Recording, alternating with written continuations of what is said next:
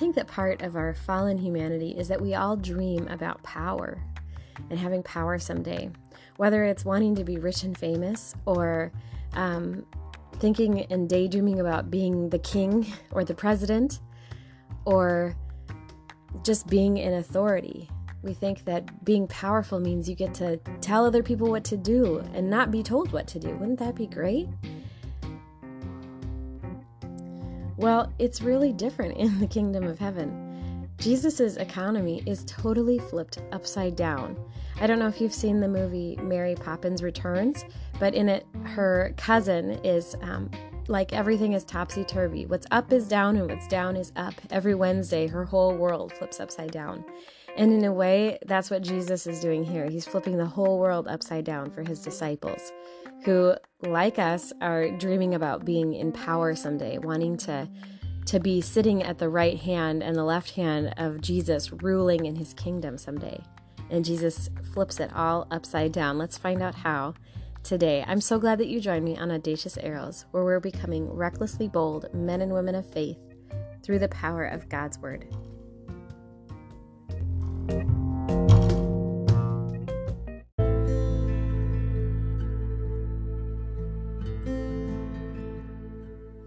Well, in our last episode, Jesus talked about that the first would be last and the last would be first.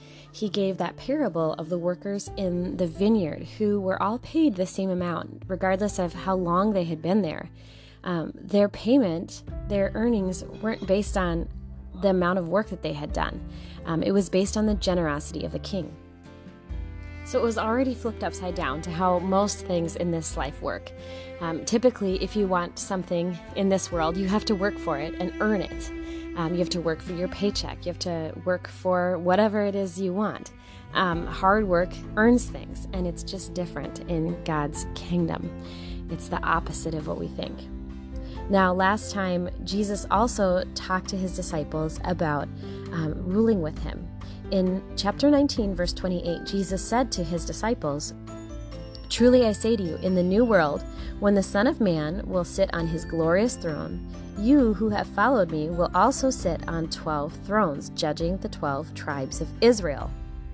Now that was specifically said to his disciples, but the principle of reigning with Christ is all throughout other places of Scripture as well. One example is in 2 Timothy chapter 2, verses 11 and 12. It says, "The saying is trustworthy, for if we have died with him," that's Christ, "we will also live with him. If we endure, we will also reign with him." So we will reign with Christ. Well, what does that mean? From the very beginning of time, when Adam was created, he was created to rule over creation. He was given the task of naming the animals, and that was an act of authority over creation. That's what Adam and Eve were designed to do. And in the end, in heaven, we will reign over all creation with Christ. One good illustration of this, I think, is in the Chronicles of Narnia. So Peter, Susan, Edmund, and Lucy, in the end, all sit on 4 thrones in Cair Paravel, and they rule over Narnia. Now, they are just the sole rulers. Aslan is still the King of Kings and Lord of Lords, right, in that story and in the world of Narnia.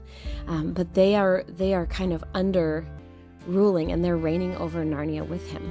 And I think that's a good picture to help us understand what the Bible teaches about us reigning in heaven. Jesus is King of Kings and Lord of Lords, but we will reign with him over all of creation. It's just this mind-boggling thought. And so if you desire to be a ruler or be an authority, well, it's promised in Scripture. Now, in our reading today, we're going to see that the way we get there is very different than the way you'd get there in this life. So the way you'd become president or king or the boss in this world is really, really different than the way that Jesus says that we become rulers in the new kingdom. We're also going to see Jesus talk to his disciples about the fact that he is heading towards Jerusalem and he will be crucified and raised again. And just by way of context, remember, this is the 3rd time that he has talked to his disciples about this. So what does that mean, that it's the 3rd time he's talked to them about it? Why does he keep telling them? And we're going to meet the mother of the sons of Zebedee. The sons of Zebedee were James and John, two of the disciples. We're not talking about John the Baptist, but John the disciple. He was up on the Mount of Transfiguration, and he wrote the Gospel of John. And James, his brother, was up on the Mount of Transfiguration as well. So now that we have all of that context, let's dive in. We are starting in Matthew chapter 20, verse 17. So find in your Bible Matthew 20 and then verse 17.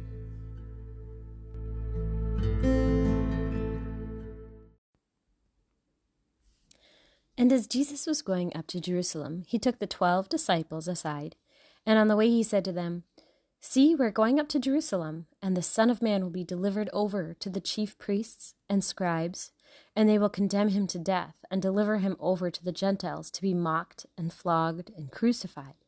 And he will be raised on the third day." Then the mother of the sons of Zebedee came up to him with her sons, and kneeling before him, she asked him for something. And he said to her, "What do you want?" She said to him, "Say that these 2 sons of mine are to sit, one at your right hand and one at your left, in your kingdom." Jesus answered, "You do not know what you are asking. Are you able to drink the cup that I am to drink?" They said to him, "We are able." He said to them, "You will drink my cup, but to sit at my right hand and at my left hand is not mine to grant, but it is for those for whom it has been prepared by my Father." And when the 10 heard it, they were indignant at the 2 brothers. But Jesus called them to him and said, "You know that the rulers of the Gentiles lord it over them, and their great ones exercise authority over them. It shall not be so among you. But whoever would be great among you must be your servant, and whoever would be the first among you must be your slave.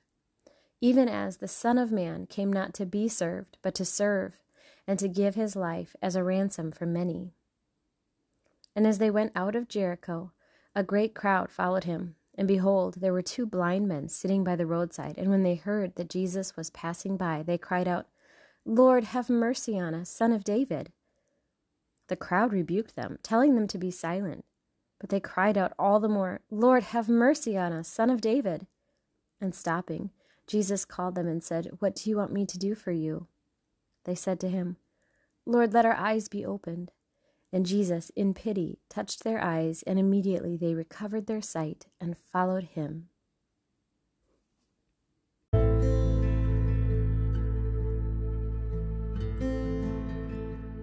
Well, let's walk through what we just read and try to understand it a little bit better. So we start out with Jesus telling his disciples once again that he is heading to Jerusalem to be crucified and to be raised again. This is the 3rd time that he has told them this. He started talking about this right after Peter had confessed. He said, "You are the Christ, the Son of the living God." And after that conversation with Peter about building up his church, that's when Jesus kind of started talking about the fact that he would be heading to Jerusalem to be crucified. And I think it's notable that Jesus he's very intentional about this. He is heading in a certain direction. The Gospel of John says that he set his face like flint, like stone, kind of like he was determined that this is where he's heading. So I think it's important because all along in the Bible here, Jesus has this in the back of his own mind. He knows what he is heading to do. He knows that he is heading to the cross to give his life as a ransom for many. So as he encounters people and talks to people and heals people and faces their brokenness, their pride, all of these things, in the back of Jesus' own mind is the fact that he is going to lay down his life for all of these people that he is meeting. Okay, so then we meet the mother of the sons of Zebedee, and she's asking that her sons would be the ones that could sit at the right and left hand of Jesus in the new kingdom. And Jesus basically says, it's not for me to grant that, it's for my Father in heaven. He does say that they will be identified with him in suffering when he talks about drinking the cup. They're going to follow Jesus in suffering. They're not going to drink the cup of God's wrath. Only Jesus does that. But they are going to follow the captain of their salvation through suffering, and they will be in the new kingdom reigning over all of creation. We know that from other verses in the Bible.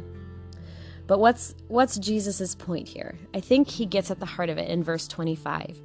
He says, "You know that the rulers of the Gentiles lord it over them, and their great ones exercise authority over them." So think about the way a king or a ruler lords it over people. Maybe they're tyrannical. They can boss people around. They act like a king. They act like they are the greatest. And maybe it's right for them to do that in some ways. But Jesus says in verse 26, "It shall not be so among you." So what he doesn't want is he doesn't want his disciples acting like kings right now. Yes, they will rule with him one day. He's just told them in 2 chapters ago that they would sit on 12 thrones, judging the tribes of Israel with him. But he doesn't want them to lord that authority over other people right now. What does he want? He says, "Whoever would be great among you must be your servant. Whoever would be first among you must be your slave." And then he points to himself. "The Son of Man came not to be served, but to serve, and to give his life as a ransom for many." So that is the way that we act as future rulers and reigners of all of creation, is that we lay our lives down for others. We serve others. We rule by becoming servants.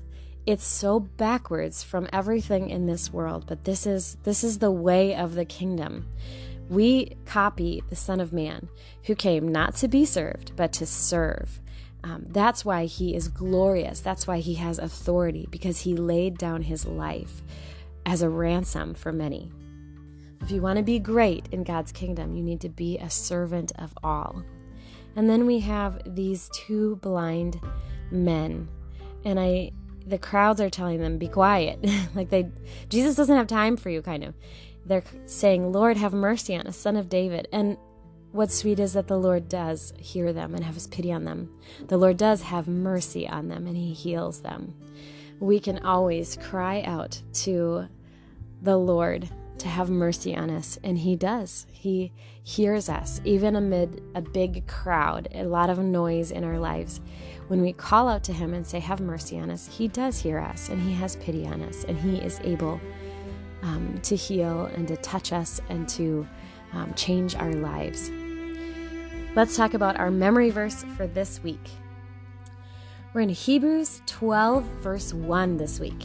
It says, "Therefore, since we are surrounded by so great a cloud of witnesses, let us also lay aside every weight and sin which clings so closely, and let us run with endurance the race that is set before us." So what's the race set before you? It's the race towards eternity, the race towards Jesus. And we are supposed to run it with endurance. We're supposed to lay aside weights and sin and just run towards Jesus. And we are surrounded by a great cloud of witnesses. Well, who is that? In the chapter right before this, in Hebrews 11, the author lists all kinds of heroes of the faith. We have Abraham and Moses and the people crossing the sea, Gideon, Barak, Samson, David, Samuel, all of these great heroes of the faith.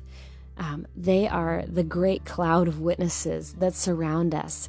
Think about them like cheering us on as we run towards eternity. And we can lay aside our weights and our sin and run towards him. Let's read it one more time. Hebrews 12:1. "Therefore, since we are surrounded by so great a cloud of witnesses, let us also lay aside every weight and sin which clings so closely, and let us run with endurance the race that is set before us."